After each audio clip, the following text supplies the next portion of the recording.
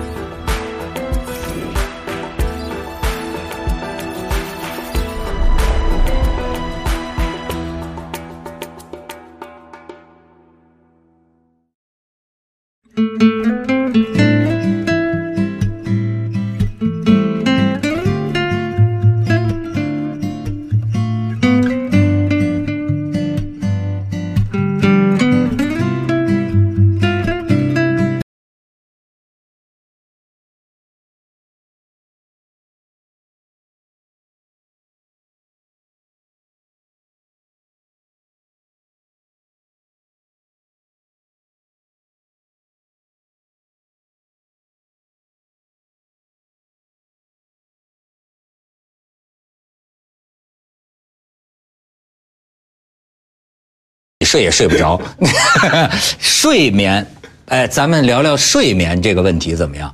因为什么呢？不光是说人上了岁数睡不着，我现在发现呢，人类进入一种大失眠时代。现在有研究表明，人类进入一种大失眠时代，就是过去《百年孤独》的那个作者叫什么来着？马孔多。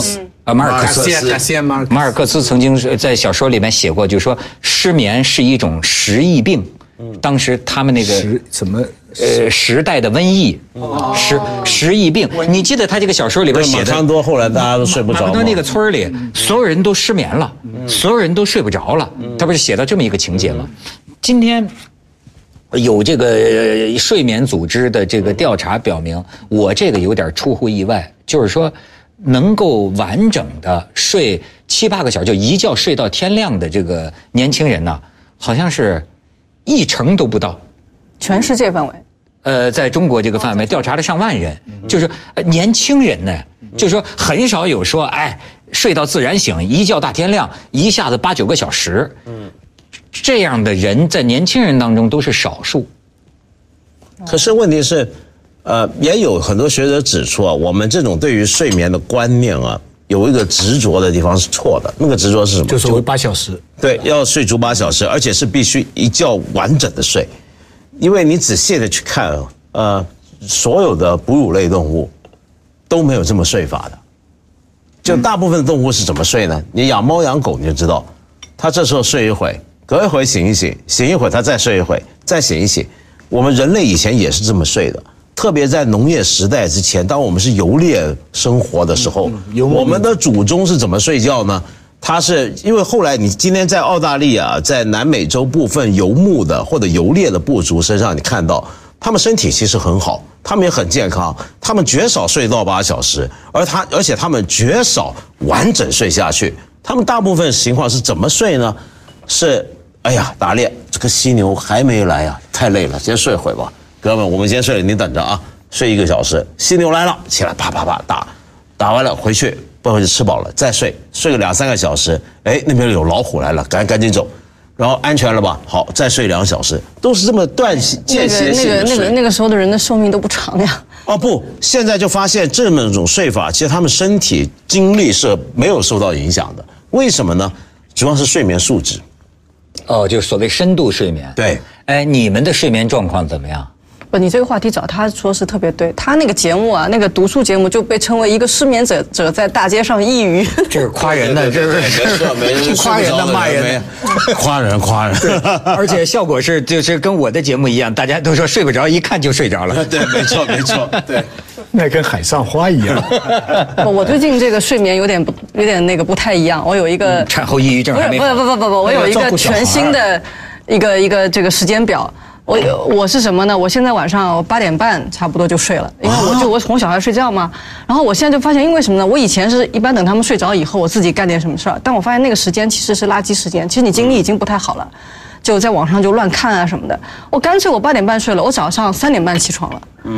那个时间都是我的哇，那个时间就是不会有人给你打电话，不会有人给你发短信，不会有任何事情，我电脑都不开的，然后就完全是把电子的东西除了电灯以外那些我都不用。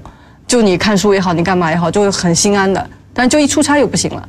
后来我最近看一本书，一个日本人写的，他是一个乳癌的一个医生什么的，我看他那本书的原因，一般我很少买这种励志书啊，但他的第一句话我就吸引我，他说我叫谁谁谁是这个日本什么什么的医生，我9点睡觉，3点起床，我想这不就是我吗？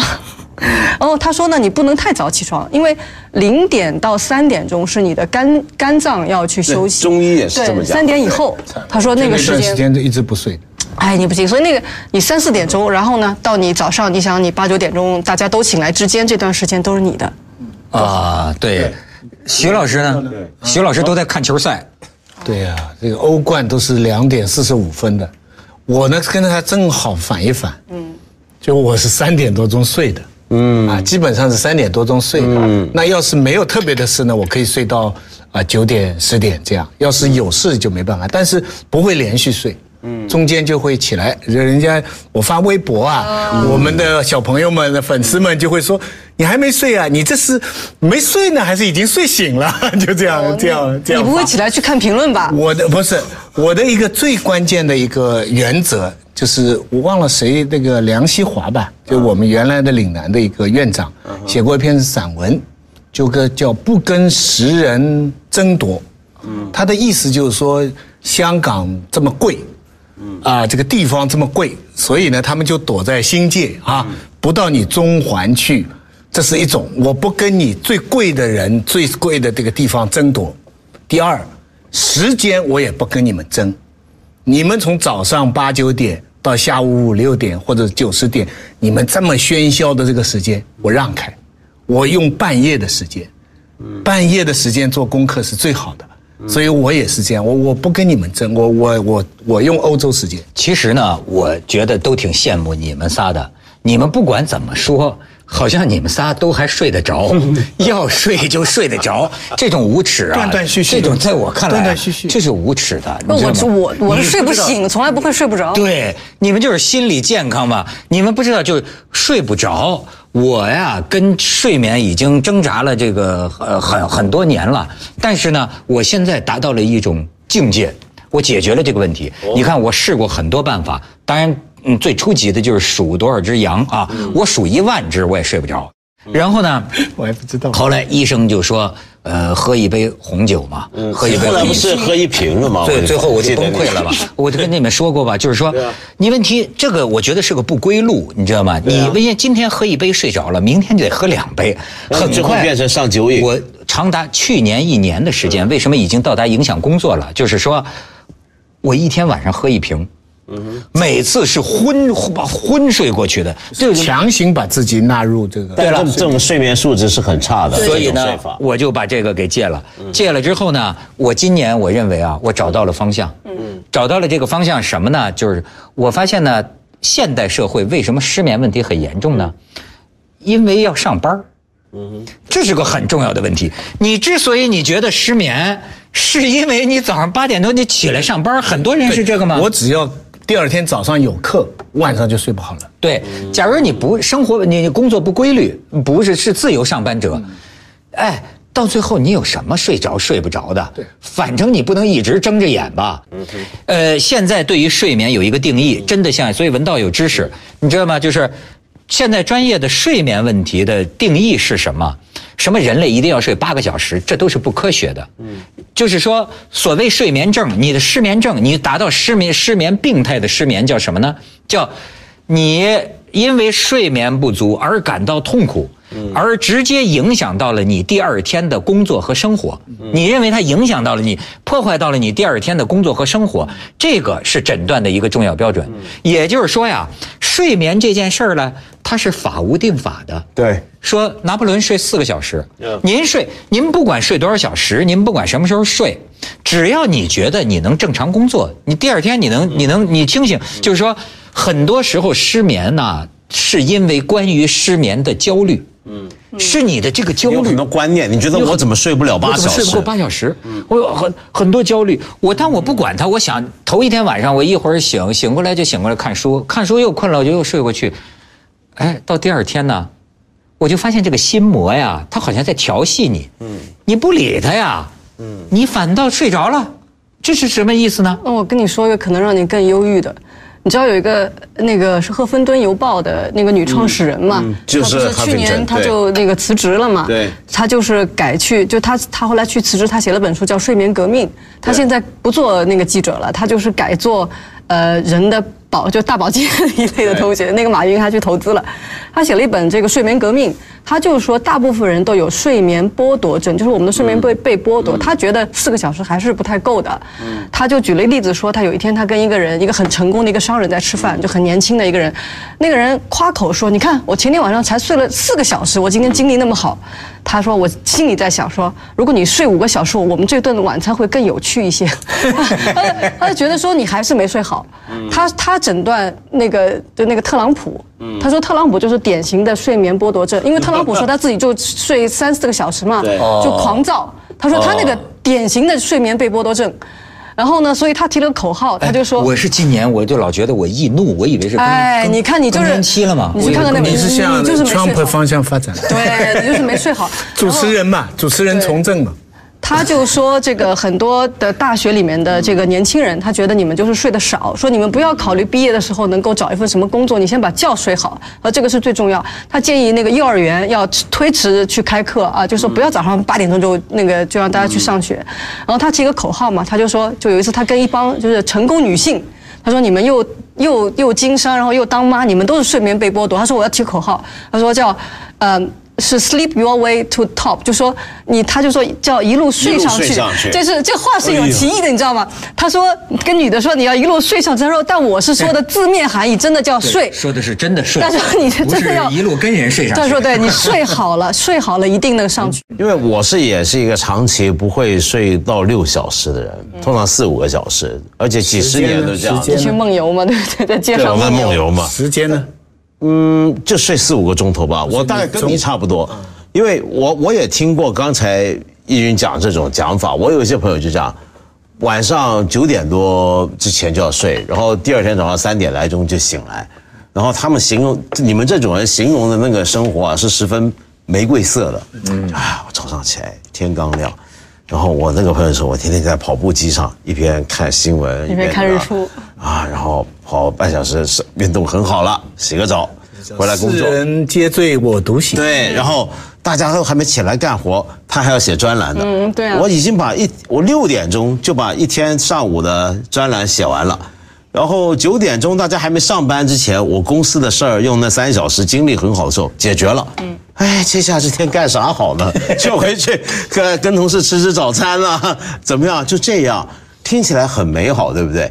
我试过一段想这样的，我发现不行，我搞到怎么样，我还是像你说这个情况，而且我是适应不了时差那种，不是，就时差对我没影响，我就算今天忽然飞到北美洲，那照理讲该倒过来，对吧？12小时。我到了那之后还是做那里的3点之内。对，后来呢，我终于发现一本书可以让我们释然。我找到一本书，它就解释，没办法，这是一种生理时，这种生理时钟是基因选择的，就夜猫子这回事儿是天然。我跟文道是同志，对，我们是同志，这是没办法的。我最甜美的睡眠就是那种倒时差的那种睡眠，你知道，就是比如说飞到那个伦敦呐，一般到下午4点多我就困了，然后勉强熬到吃晚饭，你知道那种就是完全我们面对着文道。就在交谈，哪怕是谈很重要的事情，他都能看见我。对，直着，赶快回去，一觉，那叫睡10几个小时。但你这个太悲哀了，你想想看，你不是喝酒睡觉，就是要倒时差睡觉，你这个简直是不经一番寒彻骨，哪得梅花扑鼻香的状态。所以你知道吧？你有什么才能，我都不佩服你。你们刚才说的都有个假定，就是想睡的时候能睡得着。对啊，在我心里，这种人都是非圣即仙。没有，一般人都行。我们做记者的，你知道我坐车马上能睡，在那马上能睡。这种我跟你说，心理极其健康。我跟你说，比如谁心理健康？曾志伟心理健康。上次有一回，曾志伟和成龙来到我们那儿做节目，我就听成龙说曾志伟说曾志伟那个就是那个时候大陆的这个水灾，他是演艺人协会那个主席，发动那个香港演艺人说咱们这次演艺人叫捐款咱们曾志伟做主席台就是召集会议，说大家出主意义军你先说，他义军说，曾志伟就这样，频频点头。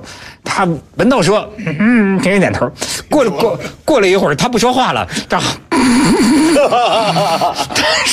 他这睡着了，睡着了。曾志伟，这是心理健康啊。我们这边以前有个教授，就开会的时候就这样嘣嘣，什么都清楚啊。你后来问什么决议啊、谁啊、提名啊，他马上全知道了，但是他就边睡，声音全发出来了。哦，我知道了，那是一种病，那是一种那种叫我认识一个朋友也是这样，你长期觉得他在打瞌睡，其实他不是。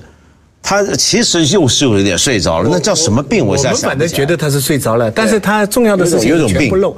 不过听你们这样讲了哈，我发现哈，我人生的有几个重要的选择啊，都是由睡觉决定的。我现在突然想起，我以前没想这个问题。这意思是该不该跟这个人睡？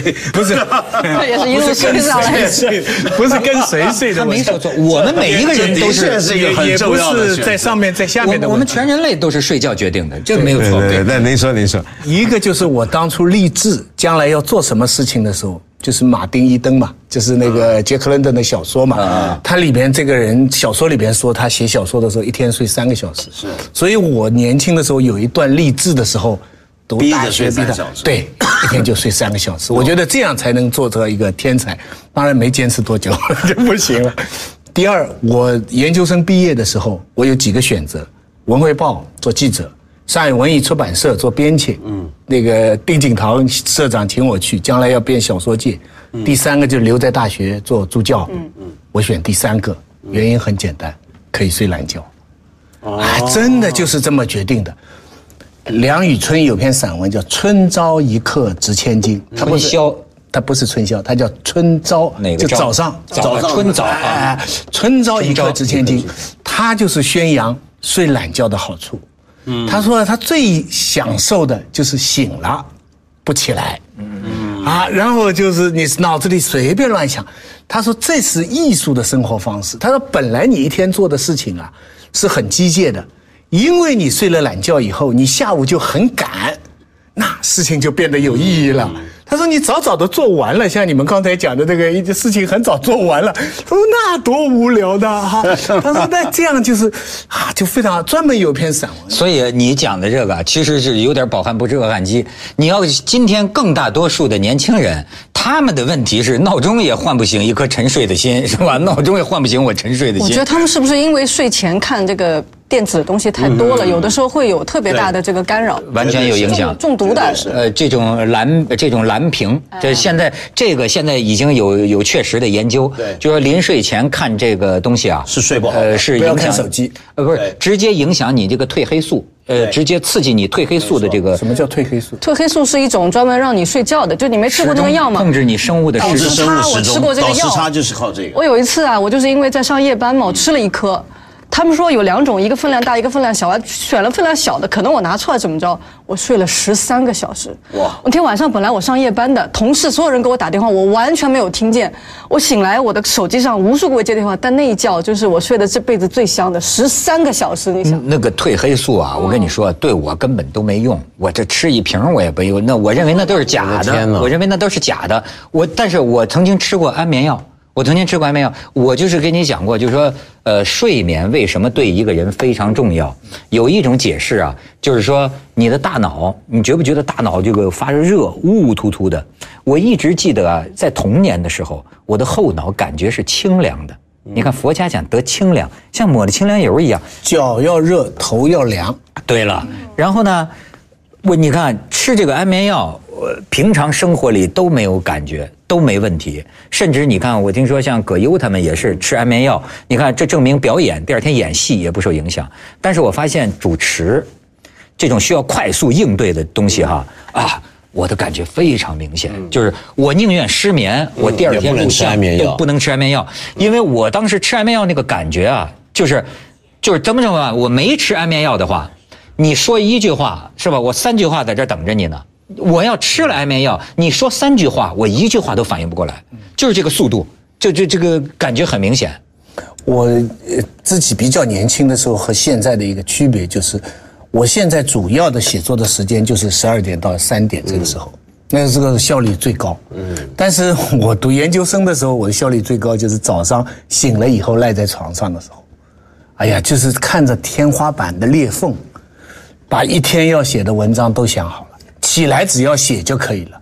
就是早上，我觉得人生要早起啊，要上班啊，哎，赚多少钱我都不干。其实这就是个闲字。你说出了今天千万年轻人的心声，但是这个问题，哎，作为应该调整办公时间。我这个作为社会建议哈，我觉得只要他们允许不要炒股票或之类的话，把办公时间做成弹性，让一部分人12点上班，8点下班，交通可以解决，对不对？噪音可以改变，生活方式有很大，整个城市的拥挤程度也会，饭店的销量也会好。所以文道，你作为这个青年导师，你对这个问题怎么解呢？就是你看啊，我们在网上都能看到啊，我觉得这事儿真没办法。就是咱们第1季的圆桌派我还聊过这个问题，就是说不想工作怎么破？就是很多年轻人，包括咱们组里的，就是90后的哈，不想工作。后来陈丹青说得好，他说啊，不是不想工作，是不想上班。哎，对。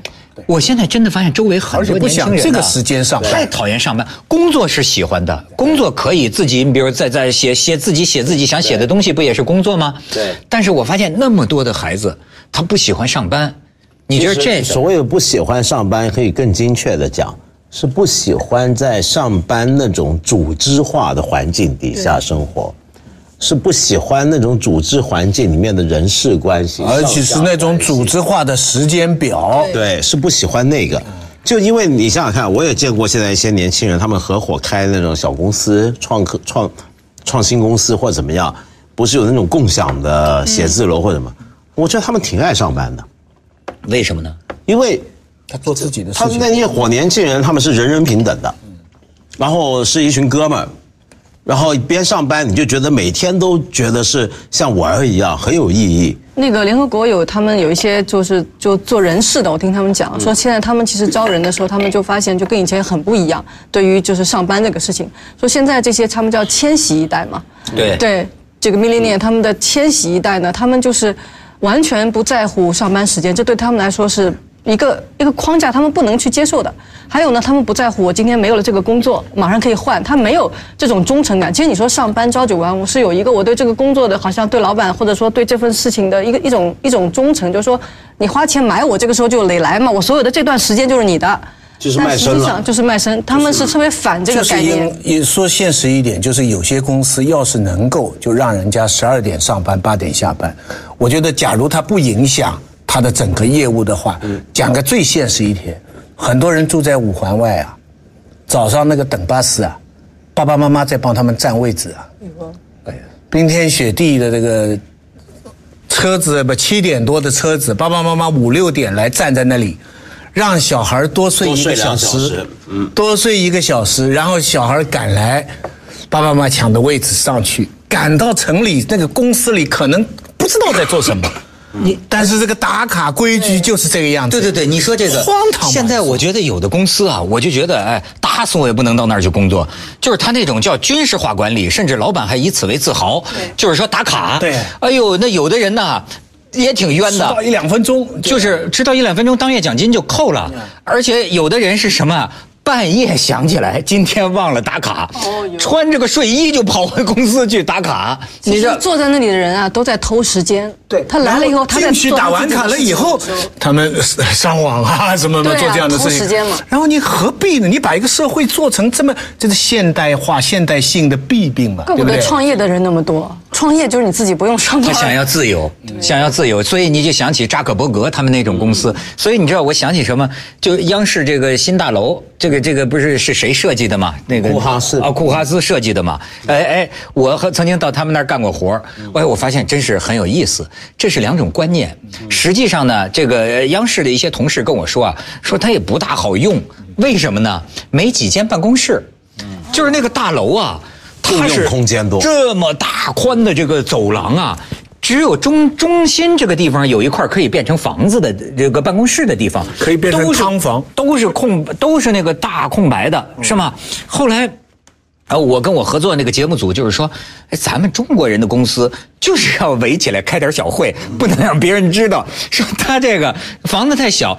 你看他是个什么观念呢？就是可能在库哈斯的想象里，就是当现代的，就是或者未来的年轻人工作，尤其是媒体工作，尤其是媒体工作，那都是随地坐一地啊，在地毯上，可能就在一个大厅一样的环境，互相交流，拿这个笔记本，创意，拿这个笔记本电脑，你看连续剧 Newsroom， 对，他设想的可能是那样一种办公环境，所以就是说，现在这种上班的压力，包括这种工作的这种压力，也是。而且中国现在竞争啊，过去咱们认为中国好像挺低效率，其实我现在真的感觉，至少我生活的北上广，很多公司，我认为这个效率比西方还高，高的就有点当然高的有点受不了了。你记得我就说那个送快递的那个小哥呀，哎呦，为了说让我他很惨的，给他按个赞呢，他都能哭啊，他已经到了这种程度，那你说这压力是够睡不着的。然后我觉得光是睡不着还好，就是压力再大过头的时候就开始出种种毛病。你不觉得吗？很多人情绪都不太好，没睡好。对，易怒跟失眠有关系吗？我觉得当然有关系。你不觉得中国人很暴躁吗？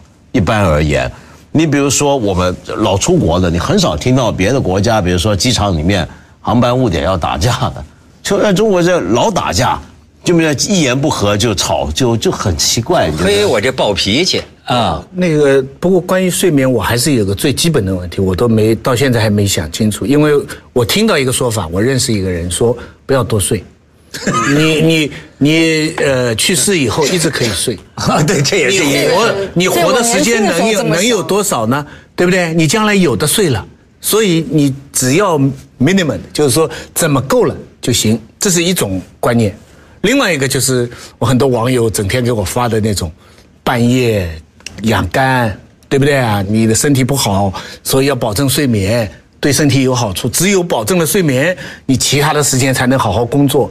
这是两种不同的睡眠观，你们觉得哪个有道理？我到现在都拿不定主意。它不科学的肯定是没道理的，因为呢，我看过这个科学论文，就现在知道睡眠对我们为什么你睡好了觉得神清气爽。因为呢，在睡眠的时候啊，你的大脑里在发生一件事情，类似于电脑的清零。对，你看电脑里你有很多杂七杂八的数据，时间长了电脑的速度就慢了。对，于是你需要找个清理大师，哗把那些多余的。但我平民在做梦呢，那清零啊清零。那也是在进行这个过程，只要你睡着了。你的大脑里的生化反应啊，其实就是在去除这些所谓垃圾数据，然后呢，让你像这个脑子是不是感觉有点水洗了？所以你不想睡，你也不行，要不然你就成街上的暴躁易怒。为什么人家说女的啊，说那个一孕傻3年呢？就睡不好嘛。哦，是这个原因啊！傻就是因为你睡不好，因为你刚生完要去照顾小孩啊什么的，对吧？都是很零碎的睡。我的感受特别深。如果我前一天晚上我睡得比较少，或者是那个出差要赶早班机，然后以前我们就做节目的时候，我觉得我人名地名就想不起来，我觉得我的脑子在里面在搜索一个东西，它转不起来，就像你上网一样，那个网络转不起来，它搜不出来。还有一个呢，就是当你努力加载中对。然后呢，还有就是你吃东西的时候，还是那个时候你可能要吃点甜的东西，因为只有糖分是可以穿透到大脑里面去的。你可能那时候吃点甜的会有点帮助。哎呦，你真是解答了我的问题。就是说我过去啊，老因为怕受女性不满嘛，我不敢说。但是这的确是我的一个感觉，就是一孕傻3年，就是我已经连续傻了很多年。对，为什么？这话女的能说，男的不能，是吗？就是不是到后来呢？咱们那个查建英老师也给我解释过一次，就说我们为什么傻了呢？就是因为这确实我不能说假话。我怎么看着很多女的是一怀孕呢，跟我说话有点失神，就眼神有点找不着焦距。那么，即便我跟你说，即便是生了孩子第1年，她回来工作。我都发现啊，这个女主持啊，怎么比以前反应慢一截儿啊？人家现在母爱了吗？到傻乎乎的一种状态。晚上起床换尿布。对，后来我就知道了，就是说她呀，不要说怀着孕这么一个负担，生了孩子的第1年，是吧？那可悲惨。妈妈是没得觉睡的，没得觉睡的，因为半夜还要喂1次奶，是吧？对，半夜小孩子会哭嘛，因为小孩那时候不能睡整觉，你当然也睡不了。真是就是所以，而且还有一个就是说，查建英老师的解释说你不能怪我们，就为什么呢？你想想，他说文涛，你整天跟一个3岁小孩，不让你跟成年社会接触，你就整天跟一个3岁小孩，通常还1岁，或者相当于3岁小孩智商的一个人，你跟他一起社会交流，天天交流，共处1年，你是不是会变得跟他一样？就是他说这小孩妈妈就是这样啊，妈妈就是晚上要跟他读这些个弱智的，也不是叫弱智，就是有一个低智是的，低智，跟他说些娃娃话。对，说娃娃话，有一个大白兔，还有一个大灰狼。他说我这样的生活过1年。你说，他别在做节目的跟你说，你看大白兔来喽，所以那就已经很万幸了。所以为什么女人，我们还应该就是不仅要男女平等，甚至应该女尊男卑？我认为真的是没有男人就应该轮流去照顾小孩嘛。如果生孩子，很多国家现在有大灰狼一个男的去讲，对。但是你要在大灰狼的故事中发现小孩子的智慧会被点到的。我有一次跟我女儿去爬山，我跟她说你听到了什么声音啊？我想跟她说风声、水声啊，鸟的声，他跟我来一句，我听到了云的声音。哎呦，我就想说，哎，这个你也在当中学点东西了，是吧？对，有文学基因啊。所以你看，我看见的那种，就像文道这种啊，就是说，像我有一个好朋友也是说，你就像圆桌派哈，哎，你们先聊会儿啊，我睡一会儿，好，他躺下就长。像我有一个朋友这样，睡15分钟，说15分钟之后咱们出发，你们先说话，我有点困，睡15分钟，呼噜都起来。哎，这种人我经常发现呢，他有一颗童心，他尽管五六十岁啊，你看他跟小孩一样，嗨得不得了。对，不过但这种短暂睡眠很有效的。对，你白天哈，这个对，你那个，比方我上课完了，这个中间2门课之间有半个小时哈，我可以在办公室里睡着。第2节课的学生啊来敲门了，老师上堂了，哇！下面重要协议之前，人家都说要睡一觉。重要协议之前，对，做重大决定、重要协议之前要睡个午觉，或者是短暂的睡一下。你中间哪怕睡着的时候只有5分钟，你余下来的10个小时，你就精力好很多。就是你看，所以我说你们都是有境界的人。还有一位老人，咱们都很尊重的王蒙老爷子，王蒙老先生，他也是要睡午觉的，对吧？然后我说你怎么就能睡得着呢？他说他有的时候也睡不着，对吧？然后呢，哎，我发现王蒙老师对我呀很有这个人生导师的这个感觉，有时候经常指出我一些问题。老庄哲学，哎，经常指出我一些问题。他说啊，他说你啊，你就是太灵了，他说你应该钝一点。你应该钝一点，就是说那聪明反被聪明误啊，很多时候这个人你神经衰弱啊，是因为你神经太敏感了。你现在不是有一种生活，有一种叫钝感力，钝感是有福的。你有的时候并不见得是灵敏才有福。对，他就像王蒙老师就是说你说你可以钝一点，很多时候不要反应那么快，对吧？不要那么灵。古代的诗论讲的就是宜朴不宜巧，朴。但需大巧之朴，哎，就是灵了以后显出来的朴。对，拙和朴就不要什么事儿就显得你机灵你聪明，最后拍死的往往是你这种人。然后他就讲了一个，哎，我觉得是一种人生境界。有一次我们一起做一节目，他说回家睡一午觉，我说我这种啊灵敲碎打的根本没法睡，我的没法睡。他就王蒙老师跟我说一通，把我对他很崇拜，就说，他说你睡不着啊。你躺在床上，你得那么想，就说，你实际上睡着了，你睡着了，你知道吗？你以为你没睡着啊，那是你做梦呢。他说他说他有的时候庄子，他说他就是标准的庄子。他说他有的时候睡不着觉，他说我失眠呢，他说我照样躺床上，他说我就这么想。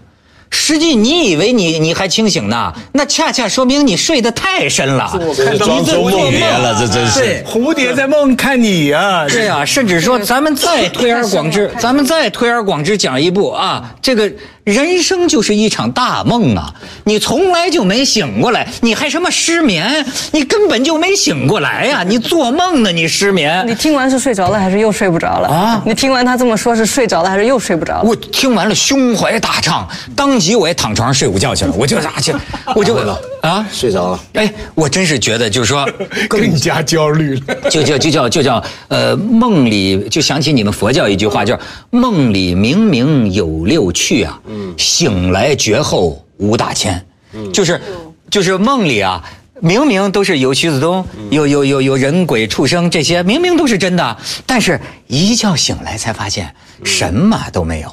哎，就是他就这样看待人生的终点啊，倒也挺积极的。对啊，那个人生如梦嘛，那终点就是醒来了嘛，醒来了就什么都没有。你翻回头来说，他就是说啊，我现在越来越发现，失眠也好，很多人忧郁症啊或者什么，当然专业的意见你应该去找专业的医生，但是我也有一个业余的看法，很多都跟对焦虑的恐惧有关。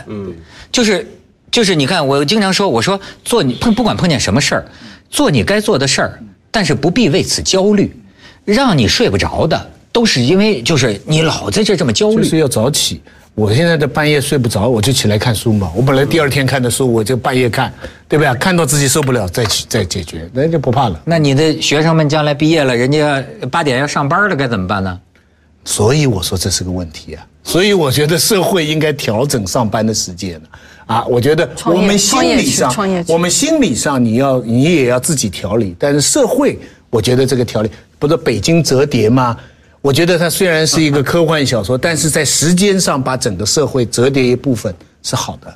那文道，你说怎么解决这个问题呢？大部分人毕竟还是要朝9晚5吧。我觉得，其实，因为我们学佛，那你能不能够就是所谓失眠问题，在我看来就是每次失眠就是因为你心力很不集中在睡觉上。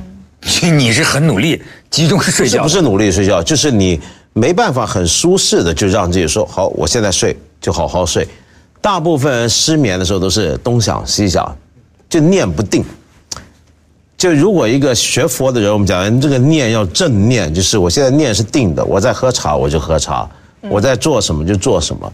那所以我觉得，今天很多人之所以失眠，就跟我接触很多人今天要学佛学禅修有困难，理由是一样的。就今天大部分人心是不太容易定的，心之所以不容易定，跟你们刚才讲用手机有关，但不是因为那个蓝屏，那你定，而是因为我算还好吧，就是因为我不太用社交工具。你如果老开着微信，你不是老看要刷屏，要看看朋友圈怎么样，人家给你发什么。所以你长期处在一种我或者等待讯息或者要发讯息的状态，你的东西都不由自主的，你不太容易定。我还有个技术方法，就是看一些比较难的书，就是那个书断续的看，然后你看到你累了，那就睡。以后还可以抓紧这个时间就说睡了。对，以后还可以看1001夜。也很容易睡的。圆桌派。但是我觉得就文道啊，他是个这样的，就是你看他为什么他能睡着？按说他也有很多压力。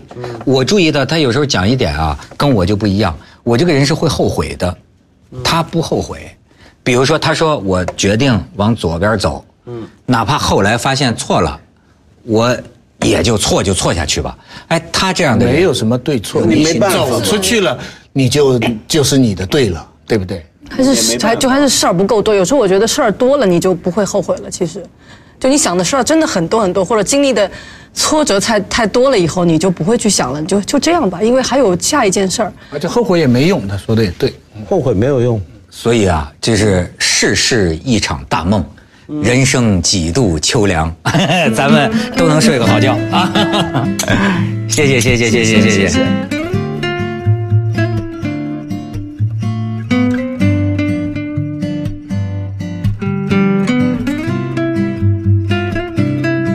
人类进入一种大失眠时代，就是过去《百年孤独》的那个作者叫什么来着？马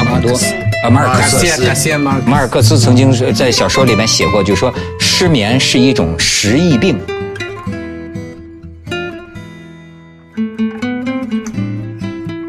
都说睡不着，一看就睡着了。对，没错，对，那跟海上花一样。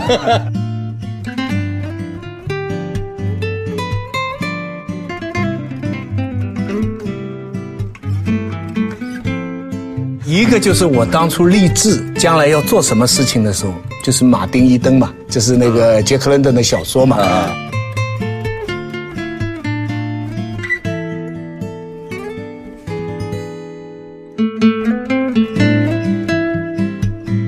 这个不是谁设计的吗？那个库哈斯库哈斯设计的吗？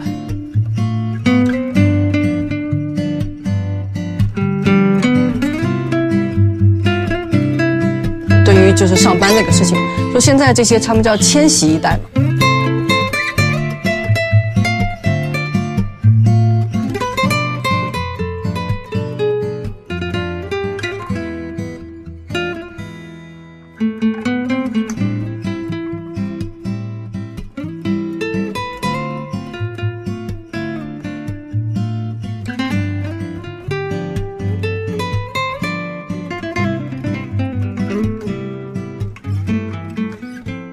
这世界很酷。